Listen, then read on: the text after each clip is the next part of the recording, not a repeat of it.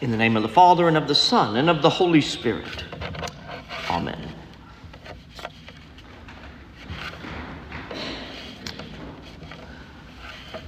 We all know the type, right? The people who have an ego so large that it doesn't quite fit in the room they're in. The self-confident to a fault who are convinced that every idea they have ever had is one of the best ones in the world.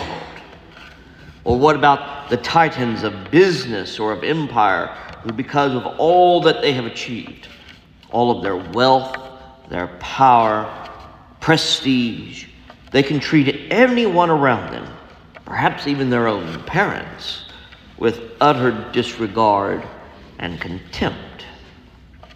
Now, of course, we're good at pointing the fingers at those sorts of people too. But what about us? How often do we say to ourselves, if not to others who are around us, well, at least I'm not like a drunk like old so-and-so. Or, can you believe a nice girl getting caught up in that? Or even, thank heavens that I came from the right family or the right race or the right socioeconomic class, that I don't have to deal with the problems that all those other people deal with. Jesus gives us a parable about two men who have gone to the temple to pray. The temple, the place where the name of God resided. The temple, where you paid your tithes and your offerings, you gave alms to the poor.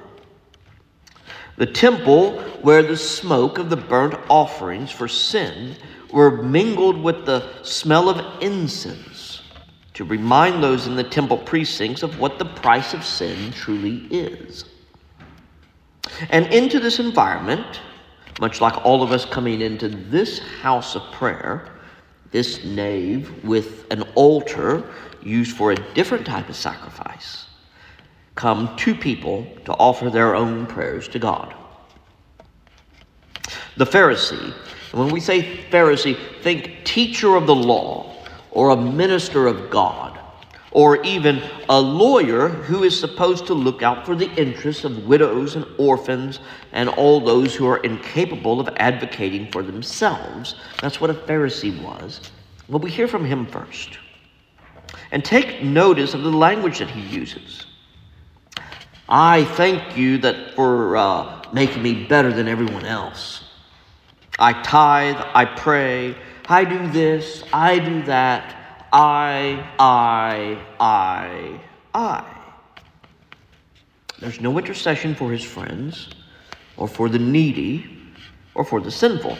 In fact, when you notice one of the clauses, when he speaks to God about an other, about someone else, it's this sinful tax collector. And it isn't for God to have mercy on him, or that he might repent, or even that the tax collector may learn the error of his ways and no longer steal from the poor. Instead, it is the disdainful prayer of, thank you, God, that I'm not as bad as that person over there. It's the same prayer that generations of some Americans have prayed. Thank you, Lord, that I was born fill in the blank, and I'm not like fill in the other blank, because I can think of just about every race, from Africans to Native Americans to Hispanics, have all been part of the prayer of many self-righteous Christians. What Jesus is pointing out is a problem with the haughty, superior, egocentric prayer of the Pharisee. He has little regard for who God actually is. His God is small, about the size of himself.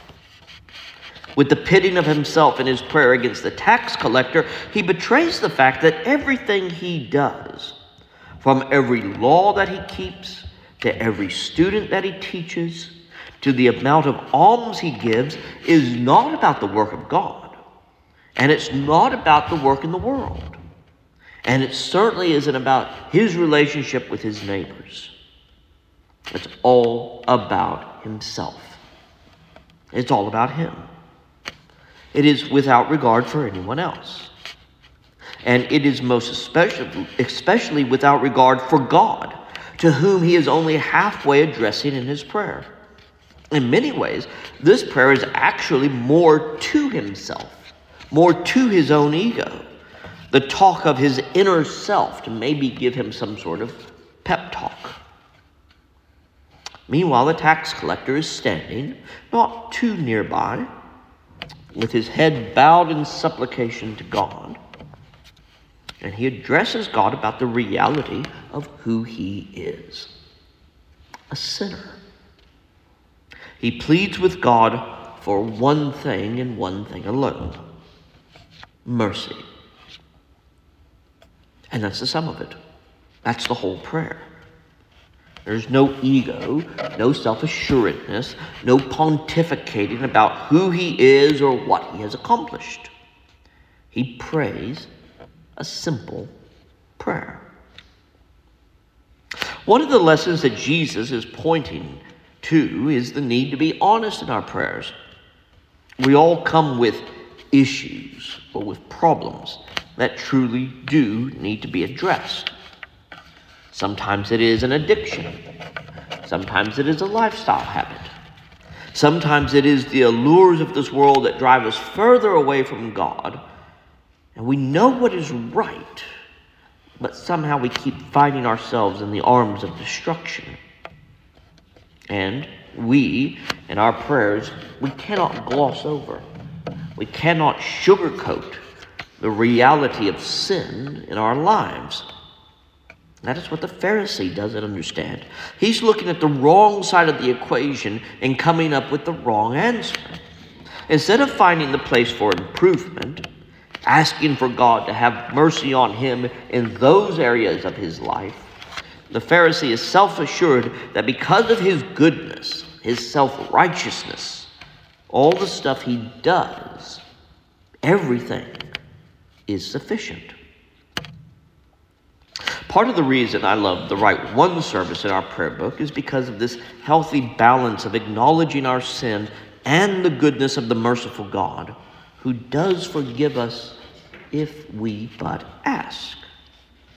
The phrase that came into my mind when I was thinking about the tax collector is from the Eucharistic prayer in Rite One: not weighing our merits, but pardoning our offenses. All of our merits, our accomplishments, our land, our wealth cannot tip the scales in balance to prove our own righteousness. That is why we need pardon for our offenses, the forgiveness of our sins, the realization, like the tax collector, that mercy, true mercy, comes only from God.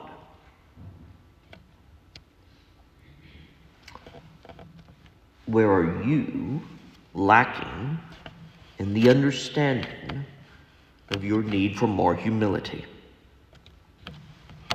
Is it your family name? The accomplishment of your ancestors? Is it your job?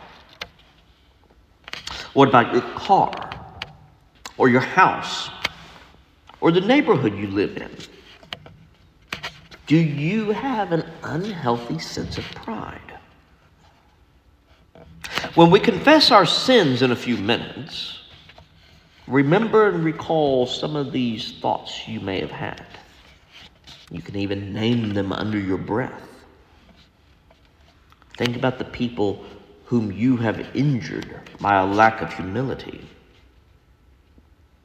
Today, when you say the confession and you confess these things, take a moment to be like the humble and justified tax collector and tap your chest, just at your heart, when you ask the Lord to have mercy upon you.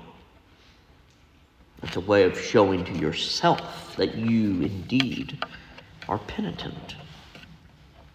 But above all, don't let the pride that the Pharisee fell into during his prayer overtake you. Don't worry about everyone else in here. Don't compare yourself to the person sitting next to you, in front of you, behind you, and certainly don't compare yourself to the person standing in the pulpit right now. Approach the throne of the heavenly grace humbly and use your prayers as a time to plead your cause before God, coming to Him as a penitent sinner. Just as our praying shapes our believing, so too does our imploring of God to have mercy upon us make us more likely to be merciful to those around us. The Pharisee looked upon the thieves, the rogues, the adulterers, the dregs of society without a heart of mercy, kindness, or the love of God. Praying for mercy for us helps us understand the depths of God's love and the reason why we must share it with the whole world.